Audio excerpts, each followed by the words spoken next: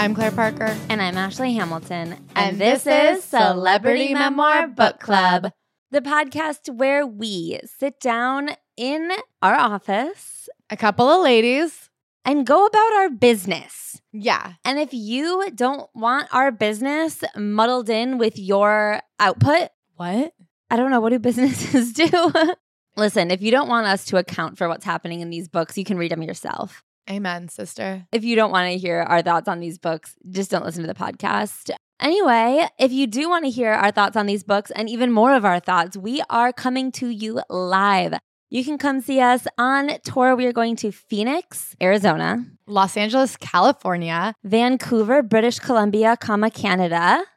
And that's all for now, No, folks. and Austin, Texas. And Austin, Texas for the Moon Tower Comedy Festival. We're so excited for all of these dates and tours. We cannot wait to get back out on the road to you guys. We're coming off of an incredible Christmas spectacular. Thank you so much to everybody who came. I hope you were holly jolly and filled with good cheer. I hope you made friends and laughed and sang and cried. And I hope you check out our friend Tommy McNamara, who was the Christmas boy who sang his own unique Christmas renditions of songs. We love Tommy McNamara and the Christmas Boys. It's actually one of my favorite bands of all time. Claire, if you were to write a memoir, how would you title last year's chapter? Last year, This is the last episode of the year. I guess I would say it's been a lot. That's so true. I just feel like it was a lot. And also in some ways it was nothing. And ain't that life? The days are long, but the weeks go by quick, baby. I don't know. I just feel like a lot of life things got done. I was talking to Mac. I made him think of his 3 words for next year because I don't know if you guys know this, but every year with Ashley and our friend Sophia, I run a little manifestation end of the year writing prompt workshop where we all get we're about together. to do our 3rd year in a row. Yeah, our fancy fools get together, think about last year, think about next year. And so I've been thinking about 3 words that I think are going to be like my intention words for next year. I'll share them on the Patreon because they're a bit too corny for me. And I'm like humiliated to even tell you guys this. But I was asking Mac and he was just like, I feel like one of his words was like chillin'. But it was like because I feel like we did a lot this year. And he's like, now I just want to like bask in it. And I feel that way too. I feel like no more. I agree. I'm done growing. I kind of would like to be stagnant for a minute. Just the pod and hanging. Just watching little Buggy grow up. You know that they say the 3rd year of a dog's life is the most important year of a dog's life. So I just want to be there for all the little moments. She's been so cute. So yeah, I don't know. Good year, all in all. We kept on keeping on. Keep on keeping on. Totally. That's what my year was. Ashley, Yeah.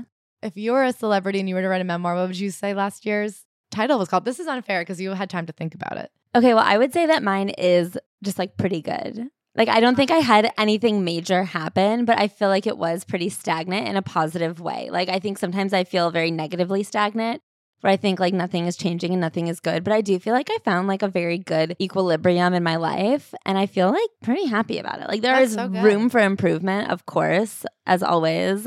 I plan to learn, grow, change. Not me. But I do think that like overall, I don't know, we were touring, we were putting out a podcast. Bug's been just like very good and consistent. And then I've been like living life, just living, baby. Like good friends, good hangs, Pretty good. like no real complaints, you know? That's so good. And I love that for me. I love that for you too. Anyway, should we get into this week's book, which has, quite frankly, no complaints? The Office BFFs, a book by the Office ladies. Tales from the Office from 2 best friends who were there, Jenna Fisher and Angela Kinsey, from the hosts of the Office Ladies podcast. So if you guys recall the show, it was a hit called The Office. These are the ladies from The Office who started a podcast about being on The Office called Office Ladies. And then they wrote a book about making the podcast because of the show The Office called The Office BFFs. Okay, this book was a book that I think would have been a bit too long of a chunk on either of their respective memoirs, because this really is what their memoir would have been. And if they had tried to write independent memoirs, I think we would have been quite peeved by the way all they really had going on was like talking about The Office. And so I kind of respect that they were like, we're not even going to fake it. We're just going to write a book about making The Office and give that to you. Yeah, these are 2 people who I guess have just said, this is what we have. And why not keep making money off of hanging out with my best friend in an easy way? And that way they're living our dream. Yeah, they're exactly who we want to be. We just haven't had the success yet. Totally. We're one biggest TV show of all time away from getting to live our dream. This book is not what we would typically cover on this podcast, but you know what? It's the holidays. It's Betwixtmas. It is just like a week where we're supposed to just kick back and laugh. And so that's what we hoped to do with this book. This book wasn't as ridiculous as I thought it would be. Me either. It had its moments of earnestness. It was a well-captioned scrapbook. Totally. I'm Jenna Fisher. And I'm Angela Kinsey. We were on The Office together. And we're best. No. I wanted to read it in unison. Well, you can't. It's played. You can't. Okay. They already wrote it themselves. Fine. This isn't our book. We have our podcast where we talk about their book. If we ever write a book together, I hope we write the whole thing in unison. Yeah, I hope all of the my dialogue and your dialogue is on top of each other. Me too. All right, start again from the top. I'm Jenna Fisher. And I'm Angela Kinsley. We were on The Office together. And we're best friends. We're also moms, business partners, podcasters, lovers of knickknacks, sometimes hikers, avid scrapbookers, and wine and canvas artists. And now we're the co-authors of this book. Okay, we don't need to keep going. You guys get the gist. They achieved the dream of being the top wine and paint night gals in Los Angeles. Something odd about this book is how regular they are. I know. And I keep being Claire, that's so misogynistic. Obviously, they're very talented comedic actresses. They were two of the comedic stars of one of the hit comedy shows of the 21st century. And then on top of that, they are people who had cut their chops studying comedic acting. And yet, I still don't know that you were acting ever once in that show. I just feel like you are Target moms who played Target. I just am you're so regular. I can't believe it. I am how were you in Los Angeles and not Scranton, Pennsylvania? I agree. I was just who told you to? Listen, I understood it immediately. Who told them to go out there? It felt insane that anybody should say you guys should go be stars. But they are stars. They're ginormous stars. And I would never take that away from them. No, but it is there's something so weird about reading this book because they don't really have personalities in this book at all. Name one trait about either of them. Okay, I actually have one for each. They're chatty. Jenna likes food and Angela loves being tiny. That's so true. And they're best friends. Their biggest personality trait is that they love best friendship, but that's also one of our biggest personality traits, so I can't knock it. I know, but you know what? It's just so hard to know why they aren't the people they played. I know. Well, can I say what's especially confusing about it is that Angela's name on the show is Angela, but Jenna's name on the show isn't Jenna. So then you're okay, Jenna is Pam, but Angela is Angela, but Jenna isn't Pam and Angela isn't Angela. But that's not even true. I think Jenna is Pam. And I think Angela is Angela. Between producing a weekly podcast, multiple Target runs, and getting snacks for the kids, do your kids snack as much as ours do? You might wonder, why did these busy ladies add writing a book to their list? I'll tell you. They don't sound that busy to me. They don't sound busy at all. And also, I'm sure you got paid millions of dollars. I'm sure every single day of your life, you're shocked at how much you can cash in with no work. They say this book took them 3 years to make. It is a 2-hour conversation transcribed. That is crazy. I feel the hardest part about it would be organizing the way the photos in the book go. Yeah, but I don't even think that would be their job. I know. You might be wondering, why did these busy ladies add writing a book to their list? I'll tell you. In April 2018, Jen and I both decided to do a big spring cleaning of our garages, attics, basements, and sheds. Basically, all the places we stash random stuff. Both of us had been putting this task off for years, so we decided to do it together. While digging through our boxes, we found tons of office memorabilia, journals and our time on set, piles of photos of everybody and everything, and little mementos we'd collect along the way. So they said, why not use these photos in our other best friend stories rather than keep these wonderful items for ourselves? We've decided to use them to create the book that you are holding right now. I wish to God that my garbage was just worth millions. Same. We never take photos. Yeah, but our treasure isn't worth millions. Our garbage ain't worth shit. I also can't believe how much stuff there is to clean up. You know what I mean? To be we've got basements, we've got attics, we've got sheds. I'm stop talking about how rich you are. It's crazy. Okay, so they decided to write this book as just going back and forth because their favorite thing to do as best friends is talk. So they're just going to write their book like they're talking. So there's not much I can say to knock it. There's not much I can say to knock it. It is a question I have of why not just keep podcasting with an Instagram. I guess the check. So from a very early age, Jenna always knew she wanted to be an actor. She moved out to LA and was working as a background actor for years. And she was a receptionist to make money. She's I was Pam. I was working as a receptionist and pursuing my art dreams on the side. I told my manager I wanted to quit, the years of rejection having taken their toll, and my new plan was to apply to a vet tech school. She told me to keep at it, that the right role would find me if I didn't give up. I had my doubts at that point. I'd been plugging away in Los Angeles for nearly 8 years, but I decided to take her advice and give it one more year. As fate would have it, the following pilot season, I was asked to audition for the American remake of BBC show called The Office. I guess like it just isn't always that interesting to read, but I wish it was more interesting to read. Like what was happening in those 8 years? Because I like that it took time. Me too. Both her and Angela had really like paid their dues. Yeah. They had both gone to acting school. Angela had spent years being like an improv person. We'll get to it. The most interesting story of this is about how they all came together and they specifically wanted to cast like no-name people. Yeah, they wanted Regos hardcore. And Regos they found. But the most interesting one of all is Phyllis. Phyllis had spent the previous 19 years working in casting, including 8 as casting associate for Allison Jones. When we all came into audition for The Office, Phyllis was our reader. Ken Kwapis was so taken with her, he told Greg that he thought she should play a role in the show. And then, of course, John Krasinski had done some commercials, and BJ Novak had been doing stand-up comedy when he was discovered at like 23. Yeah, and he was also like a Harvard Lampoon guy, I think. Yeah, and also it seems like his dad was kind of famous. Yeah. Because later on, they were like, BJ Novak told us a story about growing up playing categories with Michael Jackson at Deepak Chopra's house because his dad was a famous author. And I was like, okay, BJ Novak, you bobblehead bitch, who are you? Can I say, I think we should read some of his essays for some of our upcoming live shows. Totally. I've heard some pretty gnarly things about him as a man. I met him in Paris once. I was shocked at his big head and his little body. I said, you are perfect for TV. He gave you the worst stand-up advice you've ever gotten. Yes. I think it's actually the worst stand-up advice anyone's ever gotten. Yeah. When I was going into my senior year of college, I did this like summer course in Paris. And he was doing a reading at like that Shakespeare & Co. or whatever. And at the time, I really looked up to him as like a comedy writer, a TV writer. He kind of had the path I wanted to take. At the time, I really wanted to be a TV writer. It would be years before I found out that I'm not a good writer. So that's not really viable. I didn't know that I lacked the determination and natural skill. Can I say, I don't think you lack the natural skill. I think you lack the ability to sit down. It's so hard. Why would you write when you could chat? That's what Angela and Jenna said. I don't need to make TV people laugh. I'm already making you laugh. Anyway. Okay. So I ran to go see him and I like asked for some advice. Actually, the first round of advice he gave me was pretty good. He said, write for your friends. Just start writing for your friends, which I wouldn't say is great advice, but I think the premise of like just start writing and putting it online is really good advice. Like just get work out there because you have to start somewhere. If you wait till you're perfect, you're going to wait till you're dead. So fine. A year later, I like tweeted at him and I was like, BJ, I met you in Paris last year. You said write for my friends. Like I've been doing that. What should I do next? And he said, go back to Paris.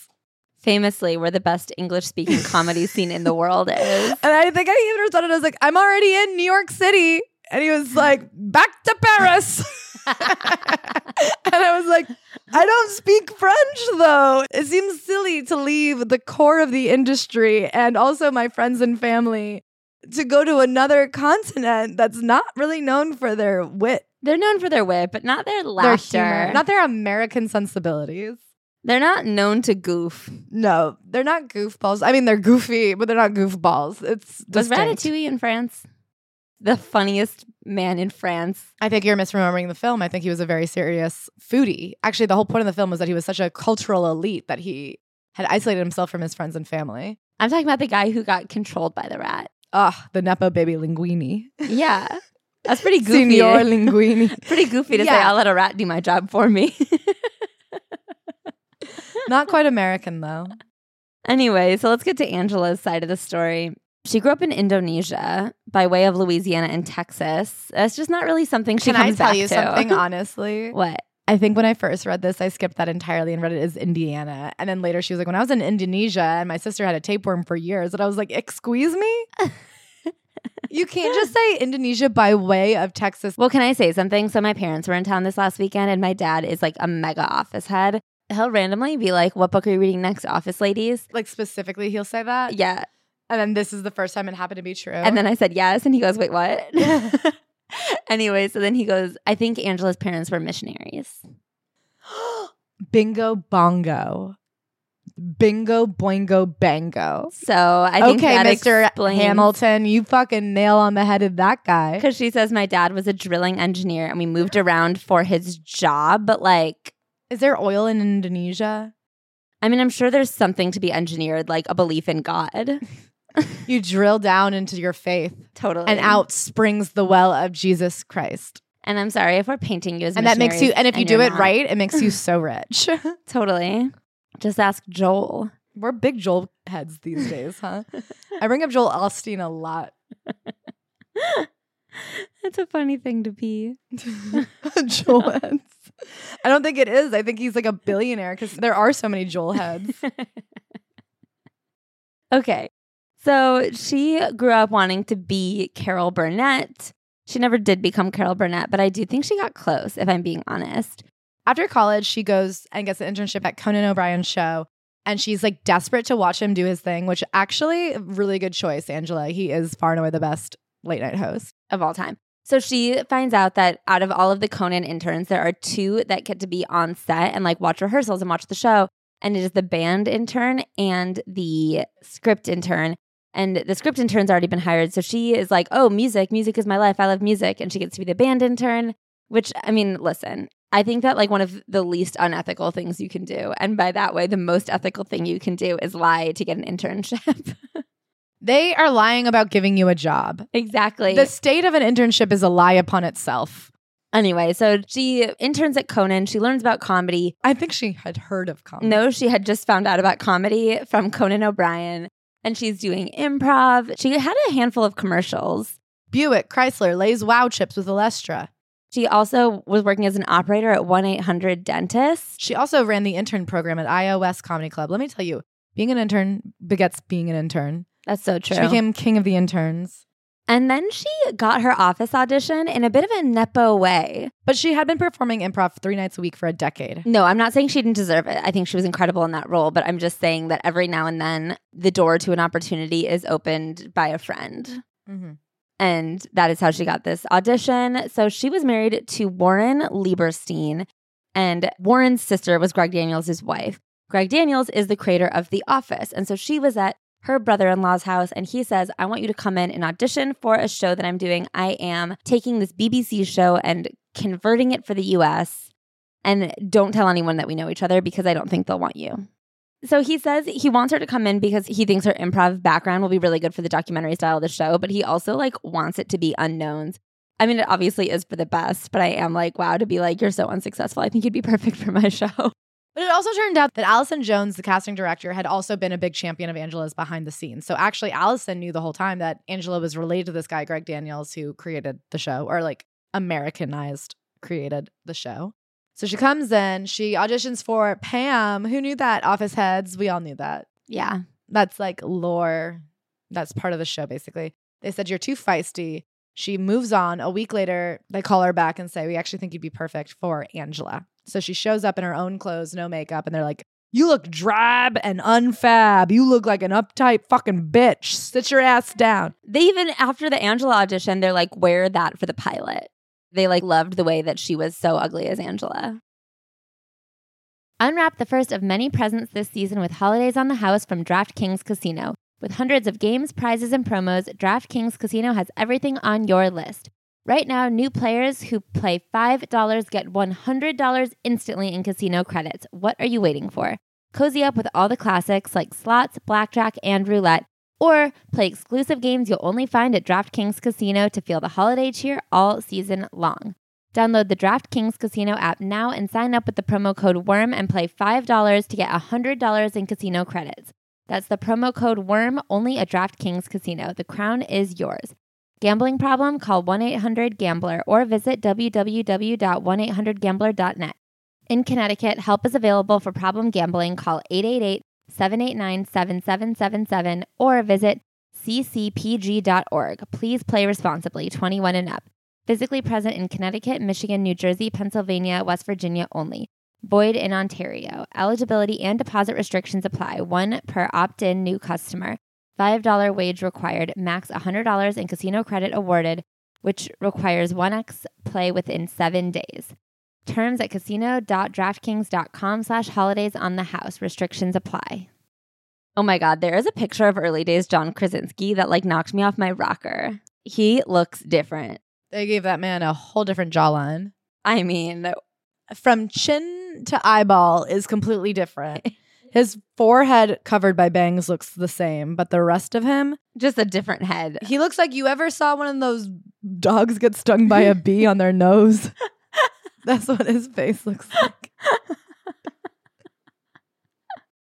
Okay, so Jenna Fischer gets the role of Pam. Angela gets the role of Angela. They're all kind of figuring shit out as they move in to film the pilot, and nobody knows what's going to happen next. Like, it could very easily become nothing. Something that we heard from Mindy Kaling's book as well that I know to be true is that every single person in Hollywood was obsessed with telling these people that this show would never make it. Yeah. It does seem like from all of their memoirs, I do believe that in Hollywood, that's always the question, like, is the pilot going to go? Is the series going to be picked up for season 2? But more than anyone else, I feel like people, their gas station attendants were coming out of the M&M section saying, by the way, that show you have hope for, it's a failure. Dead in the water. DOA. Pam or Jenna was actually in London at one point. It was after they did the pilot, but I think before the show aired.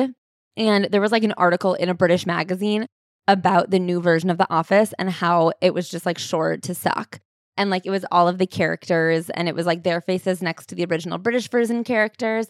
And being like, this is why this person is completely unsuited to play this role. This is why this person is completely unsuited to play this role. And it's very cute. She's like, I was in a magazine. Yeah. She's like, I saved it. I couldn't believe my photo was out there. Angela gets to set day one. And who's there? Oscar Nunez, who she knows from being a struggling actor. They were both big improv heads. And then they talk about kind of how they met. So I guess Angela's cubicle was like kind of behind Pam's desk. So Angela would pop her little head up and they would chat, which is how I made friends with my friend Daniel when I worked in a cubicle. Yeah, if you're lonely at work, try popping your head up at a cubicle. I will say, I remember once I was saying something to my cubicle mates at my old job, and just nobody would answer. I'd go in and just say, can you hear me? Am I dead? Someone throw garbage at me. Just let me know I'm real. Is that when you would make those videos of you spitting in your chair? I went through a phase where my Instagram bit was I would go to work and I would just spin in my chair. And I'd film it and I'd upload it. And one time I was in there and all of the lights were off and actually nobody else was. This happened to me twice back in my office days. Twice I went to work and not a single person was there and all the lights were off. And once I just spun around and like 2 hours later, people popped up. It was Friday morning. I guess everybody was late that day. But then another time I fell asleep. And when I woke up, sure enough, it turned out that like the office had moved. And nobody had told me. Where did it move to? Like it was one of those giant floors where there was just like cubicles everywhere. And they had just moved the whole department to a different section of the floor that I couldn't see. It was like beyond the elevators or something. But because I had come in, seen nobody and been like, sweet, easy day, I like fell asleep. And I woke up and it was 2 p.m. And I think I like went to the bathroom and I was like, oh my God, my friends, there they've been. So anyway, I get it. I used to work at a toy company. Well, like the production arm of a toy company that made TV shows about toys. And so we just like,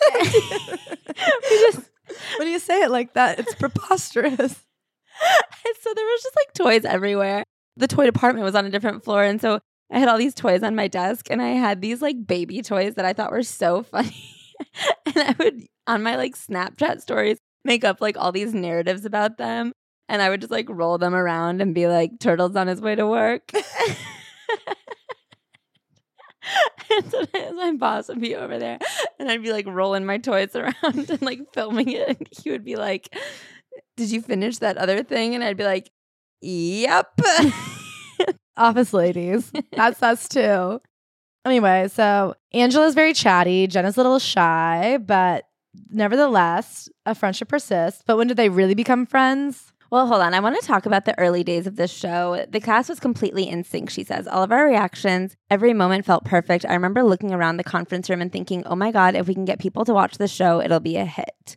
She talks about how they all like crossed paths weirdly. Can I say some of these were a fucking stretch? The fact that BJ Novak and John Krasinski were in the same like baseball little league, I'm like, well, that's pretty interesting. Yeah, that's wild. But she was like, but these two both lived in Los Angeles. And I'm like, well, I think you guys all lived in Los Angeles. She's like, me and Angela have been going to the same supermarket for years and never met. Can you believe it? And I'm like, absolutely. I don't think I know anybody at my supermarket, but surely it serves an entire community because it's super. It's like a supermarket, one of the top markets in the game. Okay, so then they like talk about some of the early backstories. It is kind of funny the way that like because the way the show was filmed, they just had to like be in character in the background of other people's scenes. And they would talk about like some of the goofy little bits they would do, like calling people on the phone and stuff. And I was like, I don't know, that sounds kind of fun. Maybe not 12 hours a day, but it sounds fun at first at least. It does sound like it was so boring on set. It really reminded me so much of when I was a receptionist because all she could do was play Freecell. They didn't have internet on their computers, but she would make like grocery lists and shopping lists and play Freecell all day. And then they were all freezing, so they'd get little heaters at their desk. And I had that at my old desk. It really was like a day job where you just like clocked in and you couldn't clock out till the day was over. Exactly. One of the things that I actually found really interesting was the way that they all participated so heavily in their characters' backstories and the room they had to improvise. So they would all just like create these characters. The writers and the actors really worked together to build this world. And so Angela's cat Sprinkles was invented out of a little improv bit they were doing. They wanted her to just walk around. And so she was passing out Post-it notes that said, come to Sprinkles' birthday party on Sunday, 3rd birthday. And then when Jim and Pam had to like improv flirt, nothing was coming. And so finally she said, are you going to Sprinkles' birthday on Saturday? And he's like, what? And they wrote that into like an overarching narrative. I think one of the reasons I posit it might have been so successful is because of like the level of effort they were all putting into it. Yes. I think a lot of people have this belief that like finally you get cast on a primetime sitcom and then you can just kind of like sit back and be successful. But I think what this showed me is that there is no real way to ever sit back and be successful. I think that you're like working to get the gig and then you're working to make the gig as best as it can be and like to put out the best thing you can. And so like the way they were infusing these characters with actual stories was like giving them the heart that it needed. It also had so much to pick from. Like she sat down and did a whole backstory for Pam. And one of the questions she asked herself is, why have me and Roy been engaged for so long and not gotten married? And she came up with the joke that he spent all their wedding money on jet skis. Yeah. And when Greg Daniels said, Pam, why do you think that you and Roy haven't gotten married yet? She's like, well, here's what I've been thinking to myself. And they're like, that's so funny. And it really was like you take an entire writer's room of funny people, an entire acting room of funny people. And then you all say just like improv as many jokes as you can and we'll pick the best ones. Yeah. But I guess what I mean is like in terms of like long-term life success, the way we're like taught to function is that you work hard for the opportunity. And then once you have the opportunity, you can hang out. And I think that this kind of shows that you can never just hang out, but I mean that in a good way. Yeah. Like you can hang out in a funny and successful way once you've made it past hanging out in a funny and unsuccessful way. Yeah, they did their first ever viewing party at Pam's house. She had a pretty big apartment. I guess LA, you have more space, but it looks pretty big, no? Yeah, it does look pretty big. And they all watched there. They all just sat on the floor and watched. It's interesting the way they like consulted the documentary filmmakers who shot the show about shooting it more like a documentary than a sitcom. I actually did find that really interesting. So the guy who shot it actually had a reality TV background. He would put his body anywhere to get the shot. And he said he's the one who brought to them this idea that when people in reality TV get more intimate, you actually have to back away as the cameraman. That in like fiction and sitcoms, you zoom in and make it a more intimate shot. But in reality, people are more likely to be vulnerable when you've backed off. So in order to tap into that, he incorporated all these things that he actually got from Survivor and how to like produce good reality TV and good documentary style TV. And that's why they have so many super spy shots. And she's like, there's like the spy shot, the super spy shot. And basically, if you look at it from like a visual context, the further the camera is from the action, the more of an intimate experience it feels like, because it feels like you're catching people authentically. Yeah. Which is true. Finally, we get to where Pam and Angela, or Jenna and Angela, I don't like that she actually has different names and Angela has the same name. We get to where they really became best friends. It was during a basketball tournament episode when Pam's character and Angela's character were just like sitting on a bench for most of it. They didn't have much of a role, but they like couldn't move because they had to be sitting on the bench in almost every shot. And so then they just chatted and became best friends for life. And it was so cute that Phyllis, who was sitting in front of them, said, you guys are so cute. Let me take a photo of you guys falling in love. And Phyllis was right. So now they have like a photo of the day they became best friends, which is actually so cool. I wish we had that. Me too. I'll never remember that you're my best friend now.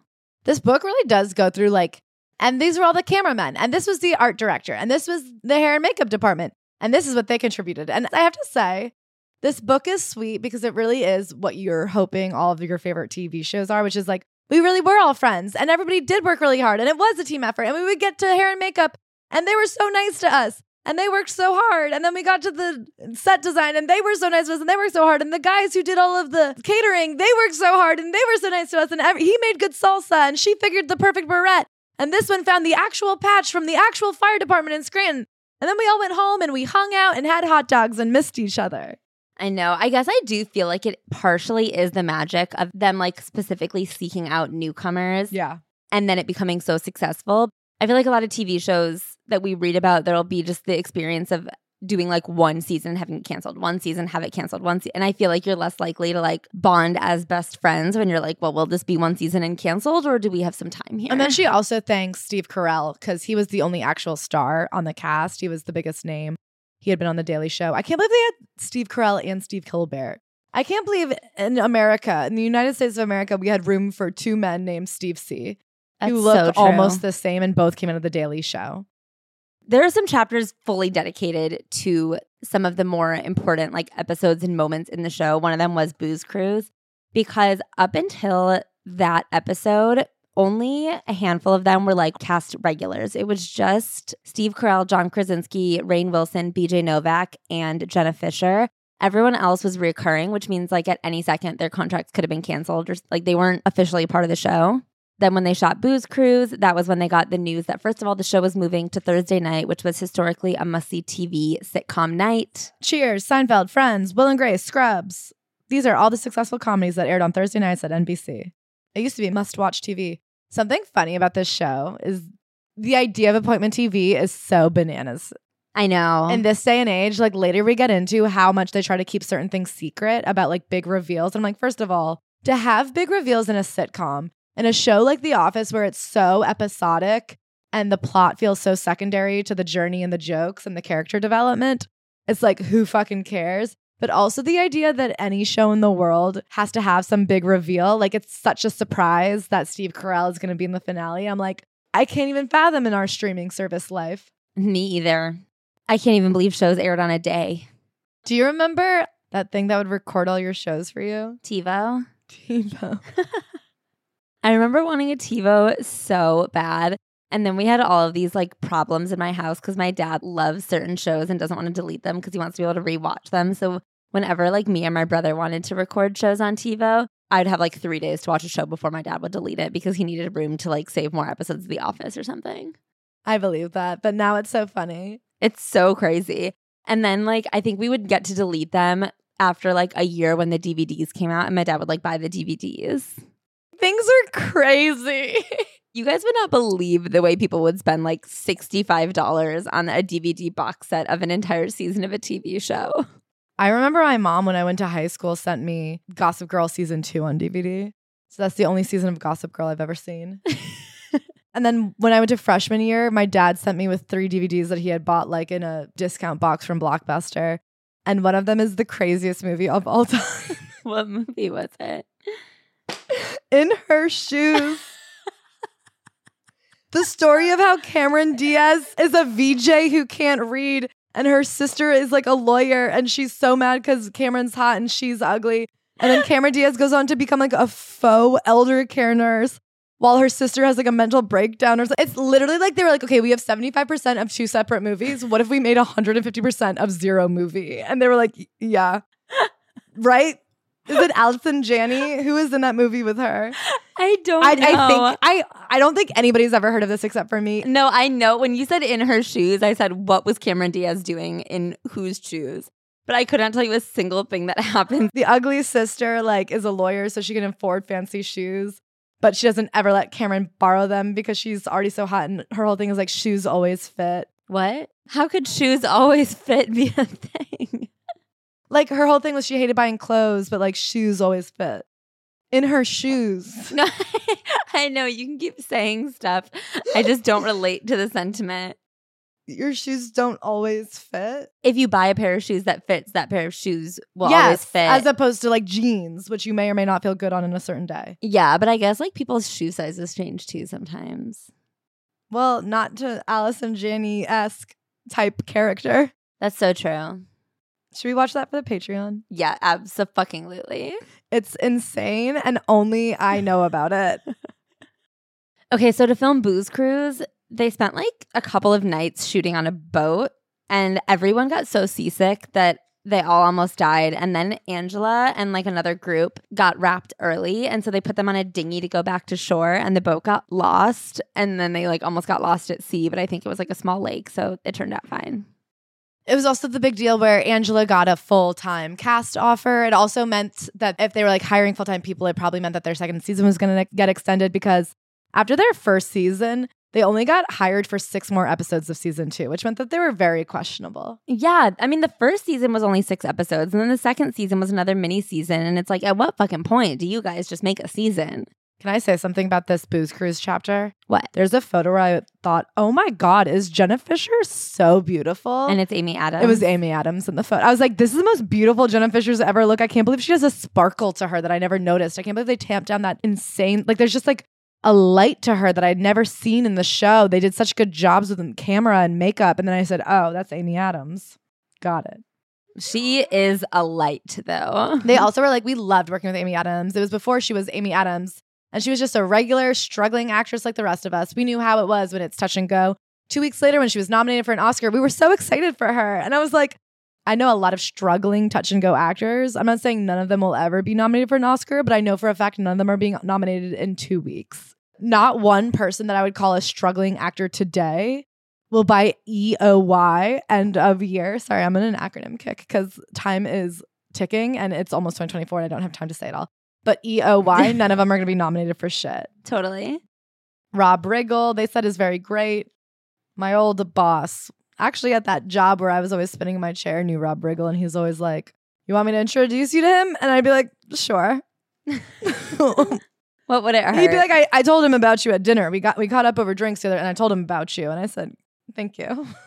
That will take me far. I can't wait until someday when we work with Rob Riggle.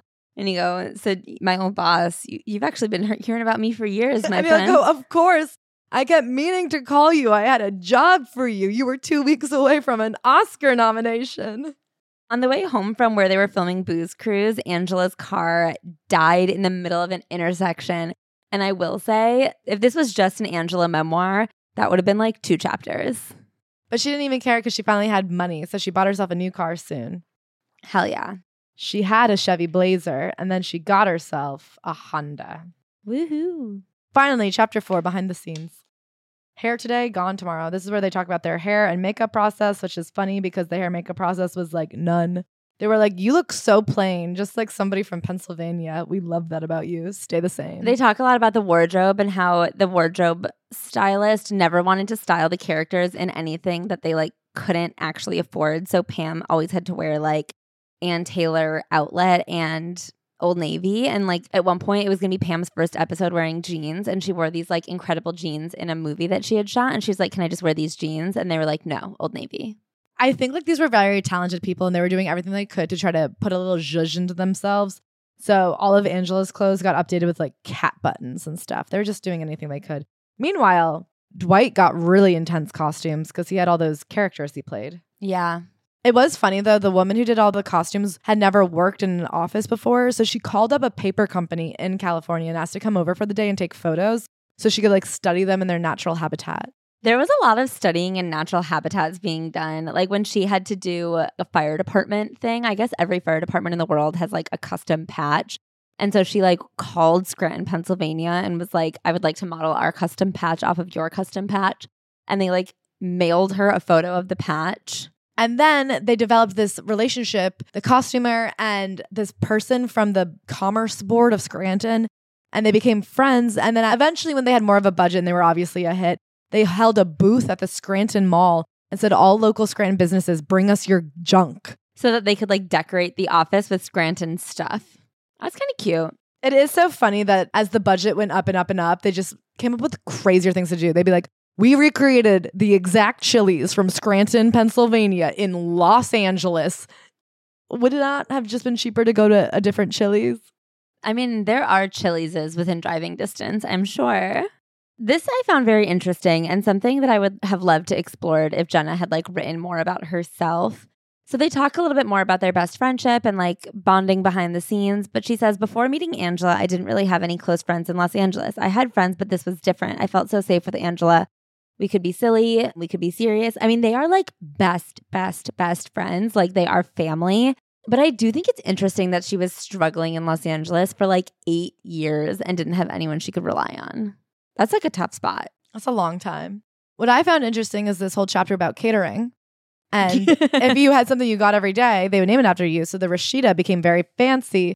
And I know we've all been dying to find out what Rashida Jones eats for breakfast every day. And I'll tell you, she would get black beans, turkey bacon, avocado egg whites with 2 corn tortillas on the side, and Sergio's special salsa. Angela used to only eat half of stuff, so everything that came Angela sized meant half. So people would order the Rashida Angela size. Yum. Interesting stuff, huh? Jenna and Angela would eventually go back to Jenna's trailer every single day to eat lunch there. I wonder why Jenna had a trailer and Angela didn't. Doesn't it seem like Jenna and John Krasinski had trailers, but nobody else did? No, Angela had a trailer because when she was a kid, she got like a double trailer. Yeah, but that was many years later. I guess she like wasn't even a regular up until Booze Cruise. Yeah, I guess they always had fun. Everybody wanted drama, but there was no drama. There was no drama. They were just friendship. They loved holidays. As you saw on the show, they would dress up for holidays, but in real life, they also dressed up for the holidays. And to this day, Angela has a white elephant party at her house, and it's famous, and 100 people go, and there's a ton of stuff, and everyone fights over horrible gifts. They said Oscar Muniz is so fun at a party, and I believe that. Yeah, me too. So she talks about the Halloween episode, the first Halloween episode that they did. The whole point of the episode was that Michael Scott had to fire somebody, and they picked this guy who was going to do like an off-Broadway play in New York to do it. It was between Devin and Creed. And Creed obviously stays on and becomes like a pretty important character in many ways. And it made me just think about how random success is. Creed and this other guy were essentially background actors. They were like featured extras for a couple of episodes until like now Creed is just like one of the stars of one of the most popular sitcoms of all time. And the other guy is a guy who just like does plays. Maybe. That's what we're hoping. He did a play at least. He did one off-Broadway play. We don't even know how long that lasted. I don't know. I'm just like, wow. The way things go, the way the dice rolls, you know? They also say about costuming, there was one person in the cast who had some influence over her Halloween costume, Mindy Kaling. Since Mindy was also on the writing staff, she got to be part of pitching costume ideas. Mindy loved putting together Halloween wardrobes. I personally feel like she had some of the best costumes each year, but let's be honest, Mindy is a style icon. She dresses better than any of us, off camera as well. Something so interesting to me is the presence of Mindy Kaling in this book. Yes. As a writer, she was like the one female writer. This is a boys' club. One thing that comes through for sure about The Office was it was a boys' club. There was only one female cast member full-time when it started. That was Pam. And then there was only one female writer, and that was Mindy. And then I guess Mindy was able to like argue to become more of a cast member and make the character of Kelly Kapoor more like herself. But it is such a boys' club, and I do feel that considering that it's such a boys' club, you would think that Mindy would have been closer with the women on the show, but it seems like she was not. Okay, so that was one thing I was thinking. Here is my one other thing that I will hypothesize. Hit me. Jenna and Angela had been like duking it out in Hollywood for fucking ages. And Mindy made one play with her best friend and then got a job as a writer on this TV. I wonder if they just had nothing in common. Mm-hmm. Yeah, like, I we're guess just at like such different places almost in our 10 lives. years difference age-wise. Also, I do think it seems like the writers were kept quite separate from the actors. I know she actually specifically says they were like encouraged to not be separate at all. Yeah, but like they had a different room. Like, yeah. It's like made clear that the people like Kelly and BJ, who were both writers and actors, really did have like a foot in each world. Also because they were probably just so busy writing and acting.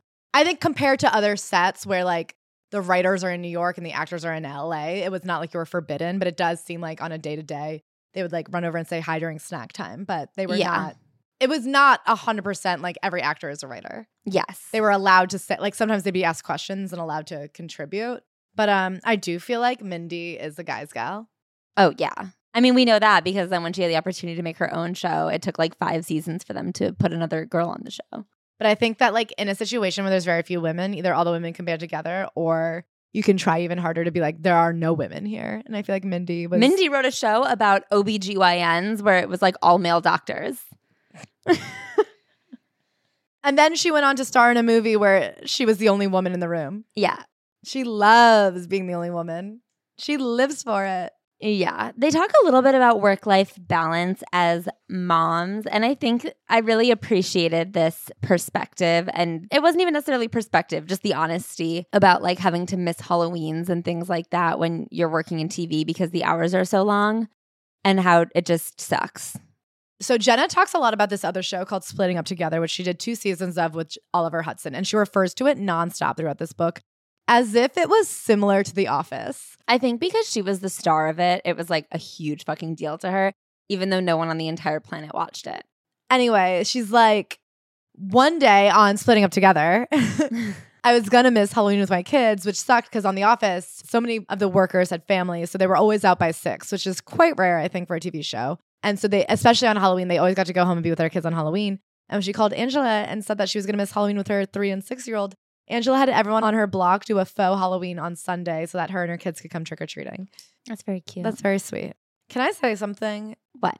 Both Angela and Jenna seem to really struggle with being working parents and everything that you miss out on in life. And again, and I talk about this on the Patreon with The Real Housewives, it's always interesting lifestyle creep because I'm pretty sure that these two women could live off of whatever they've earned plus residuals if they just chose to live within their means. Yeah. This whole book is about how after they got out of the office, all they wanted to do was hang out with their kids. They didn't want to work these insane schedules anymore. They didn't want to move around. They just wanted to be home with their kids and never miss anything. And I think they would have preferred to be stay-at-home moms, but they're like, but you got to keep making money. And I was like, did you? Also, I know how this is going to sound, but they talk about how hard they worked on The Office, and they often refer to 12-hour days, which when you work in television, that is an easy day. Yeah. To be out by 6 every day is insane for TV. She says it was often 6 a.m. to 6 p.m. I mean, I'm like, well, what was the crew working, first of all? Most crews work like 16-hour days. I think that's like pretty standard, or at least for our friends who work in TV, I think they're often working 16-hour days. To do 6 a.m. to 6 p.m. is pretty standard. And like most jobs, you're going to get out around 6 p.m. Like, I don't know what working parent in the world, maybe 5, but like 6 feels pretty standard. Also, you're working seasons. So you have like huge summer breaks. And you were making a lot of money. Like a lot of money. The Office is a residual you can live off of. Yes. Especially like a series regular on The Office. I mean, I get that it sounds crazy for me to be like, working 12 hours, stop complaining. Like, that is a long fucking day. Like, we do not work 12-hour days. But that is kind of like what TV is. Like, that's the TV job. They talk more about the holidays and, you know, their epic holiday parties. Angela has, like Claire said, an epic party every year with her husband, Josh. And I know what you astute listeners are thinking. That's not the husband we referred to before. And it's because at some point during shooting The Office, Angela got divorced and remarried. And that is an autobiographical moment I would have liked to dive into a bit in this book. I am curious about how she started The Office with the showrunner being her brother-in-law. And then at some point, he wasn't. Was that awkward? How are things? They do an entire chapter dedicated to the women of Dunder Mifflin. Can I say, Kate Flannery, who plays Meredith on The Office, is someone I would like to know a lot more about. She talks about how she spent years as a traveling improviser, doing Second City, the Annoyance Theater. She did I.O., I think. This woman has chops. She can sing, dance, act, and is an amazing improviser. Anyone who's seen her do a high kick into a deep lunging squat while belting out a song knew she'd be fantastic on Dancing with the Stars. She can do it all. I would like to know her story. I think that she would have a very like Molly Shannon-esque, like black box theater to TV star background. I'm interested in how Phyllis got on the show. I'm interested in Creed. I'm very interested in his life story. Phyllis just seems very sweet and sincere. She says, sometimes I can be standing close to people and they don't notice I'm there. I've heard a lot of stuff, Jenna, a lot. I laugh so hard at that. What does Phyllis know? They actually do tell this funny story. So after they got picked up for season 2, Pam takes the women, which are, interestingly not Mindy. Yeah. Which are Phyllis, Kate, and Angela out for lunch at the Ivy. And they say, which I always find interesting, you go to the Ivy to get papped. There are so many paparazzi there. And you have to have someone request specifically to be allowed to eat on the patio. That the patio is like where the photographers take photos of you.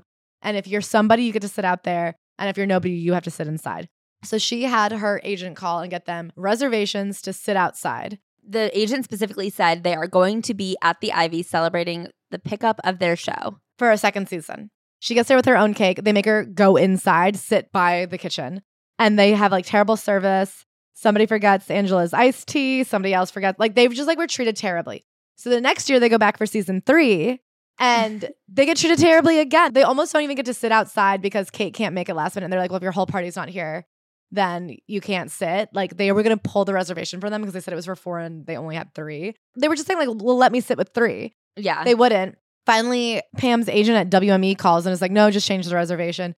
And as they leave, they can't get anyone to take their photos. And they're like, no, we're from the office at NBC. And somebody gives them their card and they realize they think like they work in the office at NBC. Like in an office from NBC Universal. The next season, Pam's like, I think if we go back this time, they would have to treat us respect. And finally someone's like, enough, Pam. Stop going to the fucking Ivy. They don't like you there. And I'm like, you bitches are just so regular. There are like a good amount of moments. We'll get to their red carpet moments later, but like they do love the stardom aspect of it. And I think it's because they have the perfect amount. Like, I think that they get to do all the cool shit, but they don't have to deal with all the bad shit.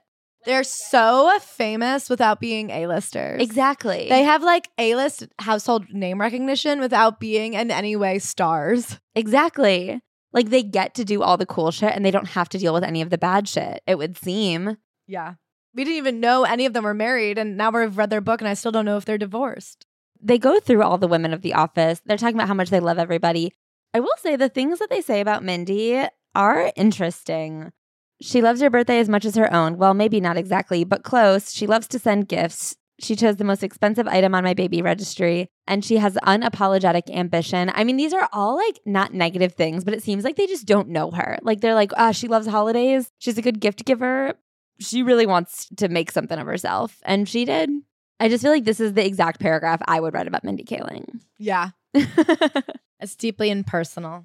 Well, she didn't come to my baby party, but she did send the most expensive gift. Yeah. And when I do get to talk to her, she's talking about how expensive she wants to be. And she is expensive. This is a tough line. The women of the office are good at building one another up, and I would definitely add Rashida Jones to that list. Why is that tough? I just feel like it's another one where I'm like, have you guys met? Well, I think because Rashida was only on for one season. Okay. I think that more has to do with the fact that you don't really think of her as an office lady. That's so true. Okay. I think of her as a Parks and Recs gal. Me too. I think of her as Quincy's daughter. Me too. I think of her as the writer of Toy Story 4. I think of her as the wife and I Love You, Man. I think of her as the celebrity crush of this guy I hooked up with in college. She's my celebrity crush. Do you have anything else to say about the ladies?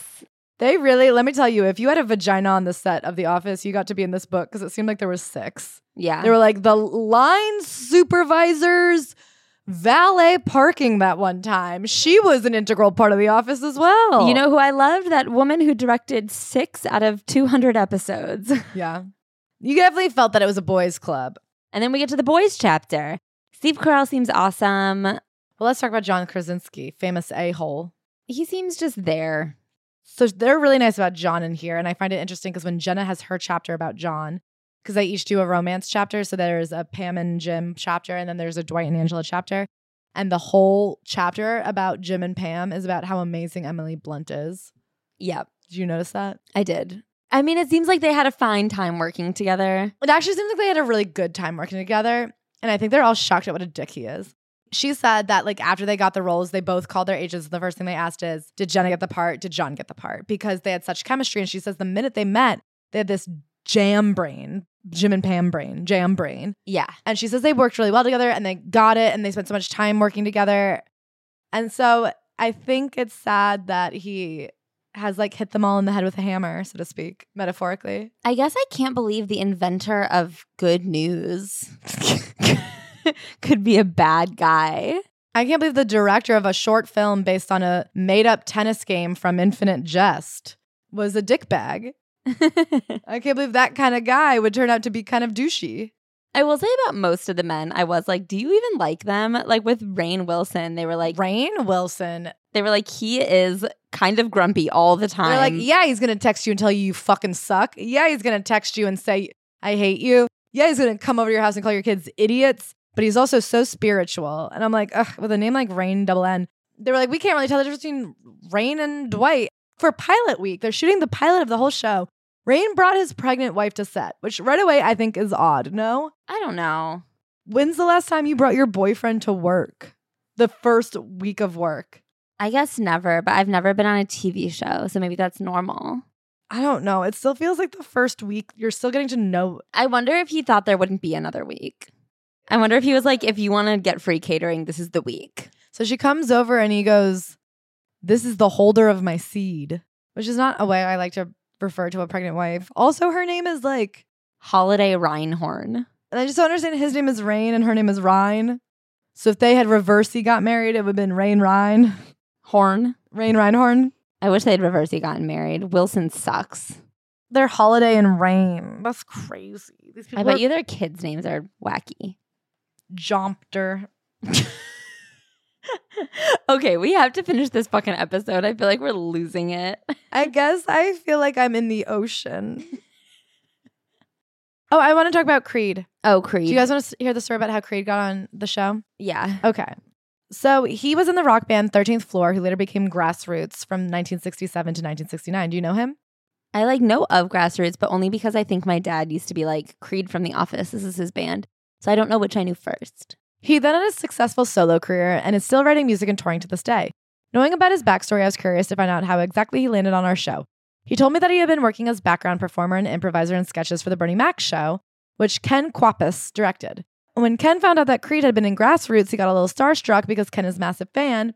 He sent an assistant to a local record store to buy a vinyl for Creed to sign. I can't believe this guy's name is Creed. You really do have to give your kids the name that you want for them. The two of them got to talking about music, and Ken gave Creed his phone number and told him to keep in touch. Later, when Creed heard Ken was directing the pilot of The Office, he knew what he had to do. He told me, "Now, I had never called anybody like that before, but I called him up, and my intuition said, this feels right, this feels right." He had been a huge fan of the British series, so he said, "Can I please be in it?" And Greg was like, "Yeah, sure, we'll see what we can do. Put him in the background." And then, you guys know what happened. Then he becomes Creed. Anyway, so that episode where they fired the other guy, Devin, they kept Creed, and I guess Creed did something so funny that they were like, fuck it. Give him some lines. Yeah. Those are our favorite kind of stories. People later in life that just keep fighting for new experiences. Yeah, I would like his book. What the hell was he doing background acting? He was just having fun and enjoying himself. That's so true. I love that. Keep having fun and enjoying yourself. We have a friend whose mom has been doing background acting to have fun and enjoy herself. And I feel like she's doing great. And I think she's doing great, but what if she becomes the star of a show? It could happen. I know. I'm excited for her. Me too. Okay, so then they talk about award shows. They love award shows. The first red carpet they ever got to go to, Jenna Fisher was invited to a pet fundraiser, and she invited Angela as her +1, and she was like, there's going to be a red carpet. And so they got dressed and they went, and it was actually a wood paneled floor because people were there with their pets. And so they were kind of disappointed about no red carpet. But then they got to go to an award show adjacent party because Steve Carell got nominated for a Golden Globe. And so they got invited to an NBC party and they all dressed up and it was so awesome. Steve won the award. He won for best lead actor in a comedy before anybody was even watching the show.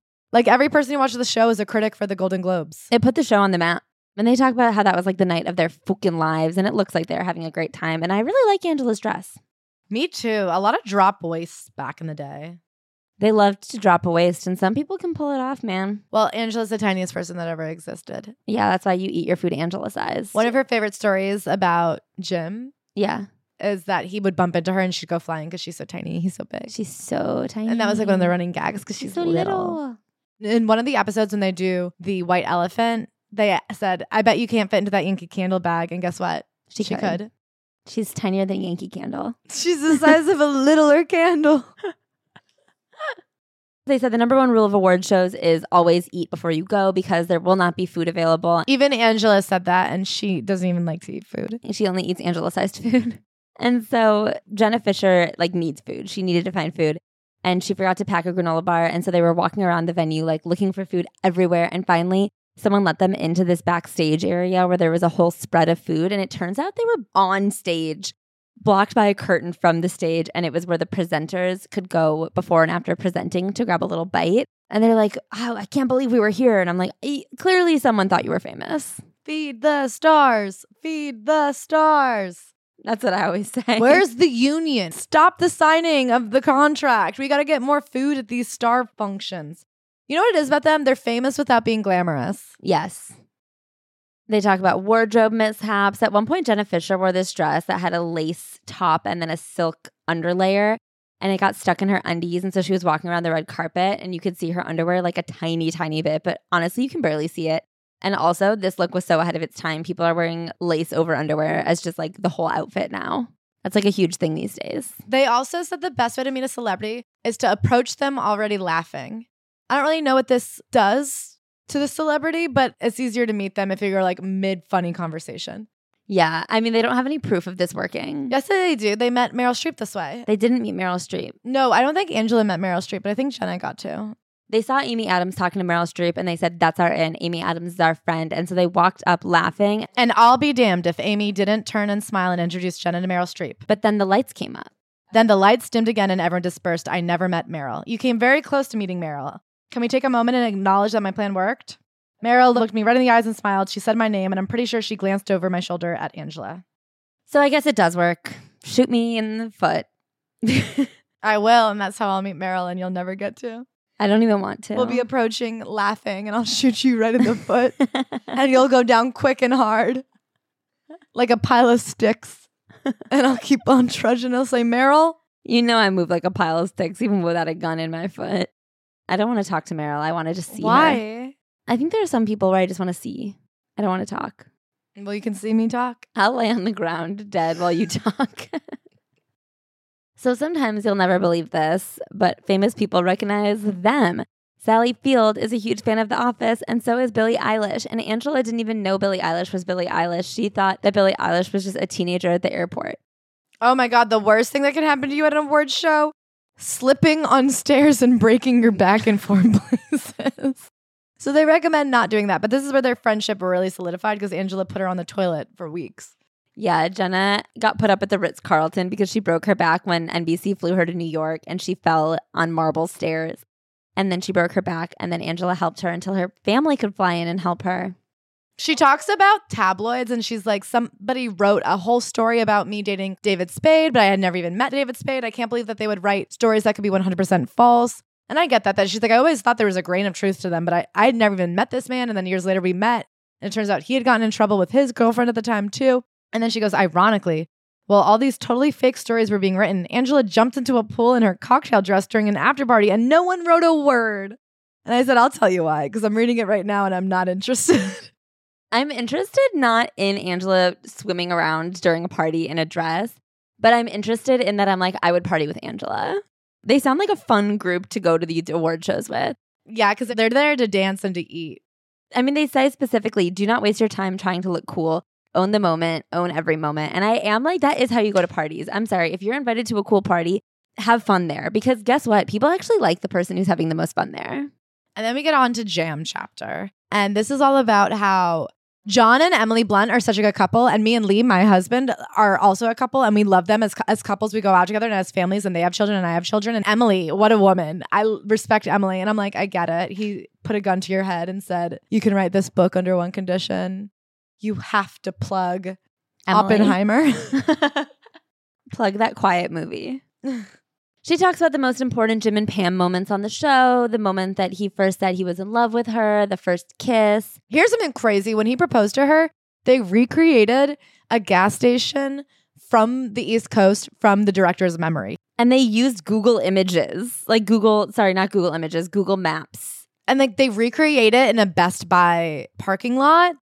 Are there not gas stations already in California? They like created a fake 4-lane road and just had cars driving back and forth. So there was like and car then they created noise. Fake rain. It cost $250,000 to shoot that 57-second scene. And then when they're shooting the wedding, she was like, the budget was so small. We had to only fly a few of us to Niagara Falls. And I'm just like, why didn't they save some money from the proposal to spend it on the wedding? Why didn't they just go to New Jersey on a rainy day? Great question. And this is when I started to turn on their best friendship a little bit because she's talking about shooting these scenes in Niagara Falls and being like, it sucks that my bestie Angela couldn't come because they only flew us out with like a skeleton crew. And I'm like, okay, we get it. You're best friends. You can't spend 3 days working without your best friend. Crazy fact. Jim had the flu when they got married. She also didn't want to wear a veil, but the veil was an important part of the plot. Dang. She also says, and I found this interesting, that like they were worried that people would get exhausted of Jim and Pam once they got married because what's interesting about a married couple? Can I say, I think that's true. People did get sick of them.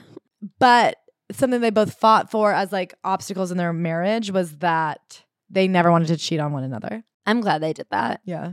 People sometimes throw a plot twist in there that I think like ruins the whole relationship. I was rooting for them to break up personally. Really? I said, let him go pursue his dreams. You're such a boring bitch. You couldn't even finish art school. I hated that she didn't finish art school. I will say when she's talking about Karen in this book and she's like, people did start kind of rooting for Karen and Jim. And I'm like, yeah, I actually think they were a way better couple. You held him back. And he did a lot of things that I felt were inappropriate. If Mac bought me his parents' house and didn't tell me, I'd be like, you can't do that really. We're a team. Yeah.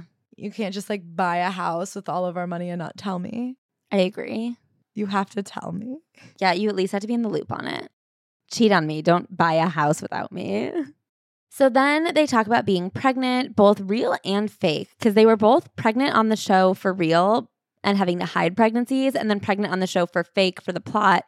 And it never coincided. I guess Jenna's last pregnancy, they made part of the show, but her first pregnancy was not part of the show. But Pam's first pregnancy was not at the same time as Jenna Fisher's first pregnancy. So she was real pregnant and fake pregnant. And that also happened to Angela. They talk about how when Angela had a baby for a few years before Pam had a baby, it actually really hurt their friendship. Yeah. And I kind of found this very interesting. I found this the most interesting part of the book. So they were talking about how Jenna is still in the sexy part of her life where she would text Angela at like 9 p.m. and like, want to go get dinner. And I'm like, okay, well, I don't know anybody with a baby, but I know for shit you can't just do that. I mean, I have one friend with a baby and she lives in LA. And I would know that if we wanted to hang out, I would have to like go and just like watch her look at her baby. Or you can make dinner plans, but it has to be planned. Yeah. A new mom might want to go out somewhere that's like Seems close like to her Angela house. did not. Yeah. I wanted to tell Angela that I missed her, but I felt selfish feeling this way. I knew what she had on her plate. Instead, I gave her space, which I later realized made her feel like I was pulling away. And so then they had to sit down and have like a real heart-to-heart where Angela had to be like, you don't like me anymore because I have a baby. And Pam had to be like, you don't like me anymore because you have a baby. And then they had to figure out where their friendship stood. And then they were healed. Everything was better immediately. It was hard because they see each other every day at work. And then they went on this summer vacation where already they're not seeing each other at work. And then on top of that, Angela has this whole new baby. And it really does not seem like Jenna understood what that means. Yeah. And then there was a barbecue that Jenna had at her house and she didn't even invite Angela. And Angela's like, I know I always say no, but it still hurts that you didn't even invite me. Yeah, that is tough. Then Jenna got pregnant and she didn't want anyone on set to know until she was 20 weeks. So she started bringing in her own clothes and being like, I bought this from Ann Taylor because I just thought it looked so Pam. And they were like, okay. And then at 20 weeks when she announced it, they were like, yeah, we know. We literally do your clothes and makeups and look at you through a lens. We see you all the time. We like are specifically studying you and your body professionally. Of course, we know that you're 4.5 months pregnant. This part really broke my heart. She's talking about pushing herself to go back to work 5 weeks after having a baby because she just didn't get maternity. I mean, you don't get maternity leave in television, especially episodic television like this. She didn't get time off at all. She could have taken 8 weeks of disability, but because she wasn't earning any money and the show is still the same amount of episodes per season. So if you skip 8 episodes, then you just don't get paid for those 8 episodes. So she decided to skip 5 weeks and then come back. And she had a really hard time coming back. Yeah, because you're exhausted from being up all night and then you're pumping and it's like these long days. And then you're just not with your baby and that makes you sad. She talks about how her sister, who's a Catholic school teacher, took 6 years of sick leave before she had her baby. So like saved up 6 years of days. Yeah, so that when she had the baby, she could have 12 weeks off. And she's like, I assumed it would be better because it was in TV. The whole experience broke my heart, not just for me, but for our culture and for all women. Soapbox moment. It shouldn't be this hard. Other countries have figured it out. We can do better. We need to do better. Needless to say, this made my first months as a new parent very stressful. And Angela's like, I knew what she was going through. So when she came back, I really tried to like go through and make anything easier for her. Like there was an episode where she's supposed to come in with the baby in a carrier and she's like, Pam is healing from a fucking C-section. You need a stroller. You can't ask her to carry heavy shit around. Oh, like carrying a car seat. Yeah. And she says, the truth is, it felt like a double standard. Other cast members had their schedules accommodated for films, but Jenna was not given the same consideration after having a baby. I wish Jenna had more time at home and it broke my heart seeing her struggle. That is so fucked up. Yeah. To be like, oh, if you're shooting a film, we can schedule you around it. But if you're recovering from giving birth to a literal human being, you can take disability or not. Okay, and then we have Dwangela forever. This is the Dwight and Angela chapter. I also kind of didn't care about it. It's literally 7 of these pages have to do with like the first time we ever see them kissing and how hard it was of a scene to shoot because she's so little. I just really don't care about like the emotions of an on-screen romance, to be honest. And then there's this crazy story about the time Walter White directed an episode. Bryan Cranston. He came and directed the episode where they're on the bus. And it almost killed them twice. I think it sounds like he fucked up. So first there was no AC and they were driving and they were laughing so hard that Aaron peed her pants, which is crazy. And then they got off the bus because it was so hot and they were driving so erratically. And then they got back on the bus and they were like, good news, we have AC. We're going to put it in through the sunroof. And Jenna kept being like, it smells weird in here. It smells weird in here. And everybody was like, shut up. You're such a little bitch. You're allergic to everything. And then sure enough, it turned out that they were piping in the exhaust fumes from the bus. Like the AC thingy was next to the exhaust pipe. And so the exhaust was getting sucked in through the AC and they were carbon monoxide poisoning themselves. And then she's like, see, I told you. But then they all ate pie and that made them happier. Totally. Now it's time for the finale of The Office. They decided to end the show. The network was going to give them 2 more seasons, but because so many contracts were up, the creator was just like, I don't think we're going to get most of the cast back. Even some of them, Ed Helms was only coming back for half a season. Everyone was coming back for like partial contracts. And they were like, let's just all go out together. We all made enough, I think. So then they're filming the last episode and nobody knew that Steve was coming back. For some reason, they kept it like a super secret from everybody, including NBC and including Angela. And like they had fake pages for the scene he's in with Dwight. They didn't even put his name on the call sheet. They did all this stuff so that it would be like real emotions when they saw it. Because apparently Steve said, I'm never coming back for a finale. But if I do, I don't want to be the main event. Like I don't want to come in after 2 years and still focus. So they gave him this tiny little side piece. And then NBC itself didn't even know because they didn't want him to be part of the press lead up, which is what makes me laugh so hard. Can you imagine doing press for the finale of The Office? People knew. People were aware that The Office was ending. Something about doing press for a finale to be like, let's make sure everyone's watching the last episode. The idea that there's this big reveal in the finale. Anyway, so he actually showed them a completely different episode with like different parts of the Steve Carell cuts. And then the day before it was supposed to air, he was like, here's the real part. Yeah, it's so weird. I don't understand why they had to do that. They talk about like time going by after the finale was filmed versus when it was still airing and the adjustment to not having to go back. Because at first it feels like a regular hiatus. First you're just not working, but they used to not work all the time. And then suddenly it hit that they were never going back. Pam goes and does theater. She does off-Broadway and then she goes to London to try to shoot some sitcom. Angela films Tall Girl on Netflix eventually, which is quite ironic. Yeah, especially because she's the smallest girl. That's what I'm saying. Totally. And then Pam wants to get back to Los Angeles, so then she books the show splitting up together. And she is just so tired from the long days. Angela is exhausted from traveling all over the place. They're both so sick of having to work all the time and they want to just hang out with their kids. This is a really funny line. Even though we were all over the place, often in different time zones, we had an unspoken commitment to staying in touch. I think that you very distinctly speak the commitment by staying in touch. Anyway, they want to figure out a way that they can hang out and also make money and also work less so that they can hang out with their kids. And also be their own boss. And somebody's like, what about a podcast? She's like, how could I even begin to figure out how to put a podcast together? This is the trickiest thing I've ever heard. And they figure out this genre of rewatch podcast. And they're like, what if we just rewatched The Office? And then they're like, well, we just don't have time. There's no way we'll have time. I'm making Splitting Up Together. Angela's filming Tall Girl. And then she goes, something incredible happened. A crazy thing happened. My television show got canceled. Angela wrapped her movie. Earwolf offered us a deal. Welp, the moment had finally come. Is that crazy of a thing? I can't believe that Tall Girl came to an end, and I can't believe Splitting Up Together came to an end. Crazy, crazy. Anyway, she like meets with the head of Earwolf. She doesn't realize that he's a scion. She's like, wow, I had no idea that I was sitting down with one of the top podcast makers of all time. It really shows you how much she respects her husband Lee's work. Because she's like, Lee kept saying he had a friend who worked in podcasting that I could sit down with. And so I met up with like Lee's podcaster friend. And it turns out he's like the head of a major podcasting network. But she was like, oh my God, I did not know my husband had a job. But can I say, she is like the star of a major, like that is who she should have been meeting with. It just felt very to me like she's the famous one. And she's like, I can't believe Lee knew a famous person.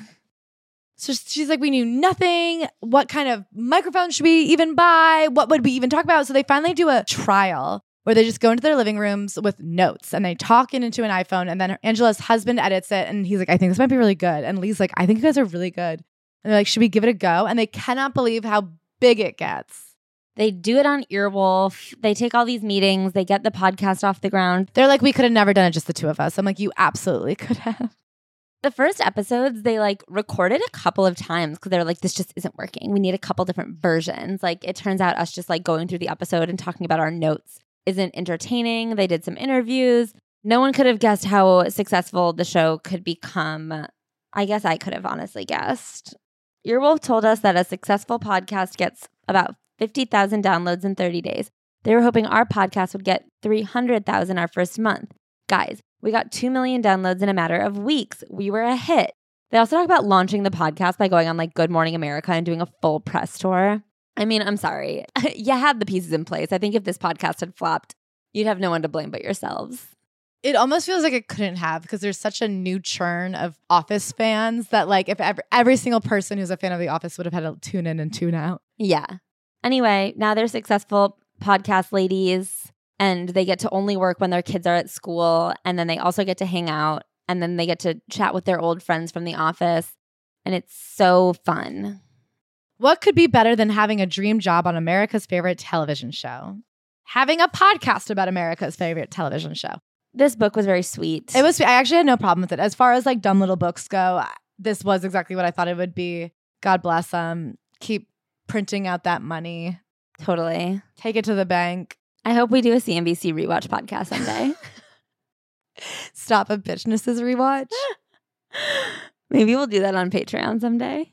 Oh my God, we have to do a Patreon Bitchnesses rewatch for the beginning of the year. I don't know that we have to, but I think I will if you want to. We must legally. Oh no. As punishment, cosmically. We love you guys. And let me just tell you real quick who I love the most. Thank you so much to our 5-star reviewing wormies. Thank you, KP$. You are cuter than a little pea in a K tree. Thank you, Mary D85. I love you even more than I love the 1985 Bears, which are the Super Bowl winning team that are the reason I was born into this world. Thank you, Alpano113, lucky number 113. You are a gem from the heavens. Thank you, Anna Olympia R. You are my favorite Olympian that has ever existed. Gold medals forever. And that is all for this week. Thank you guys so much. I adore you. Happy New Year. Happy last year. We will miss you next week, but I am so excited to see you back here in 2 weeks for another gorgeous year of book reading and lovely times for all.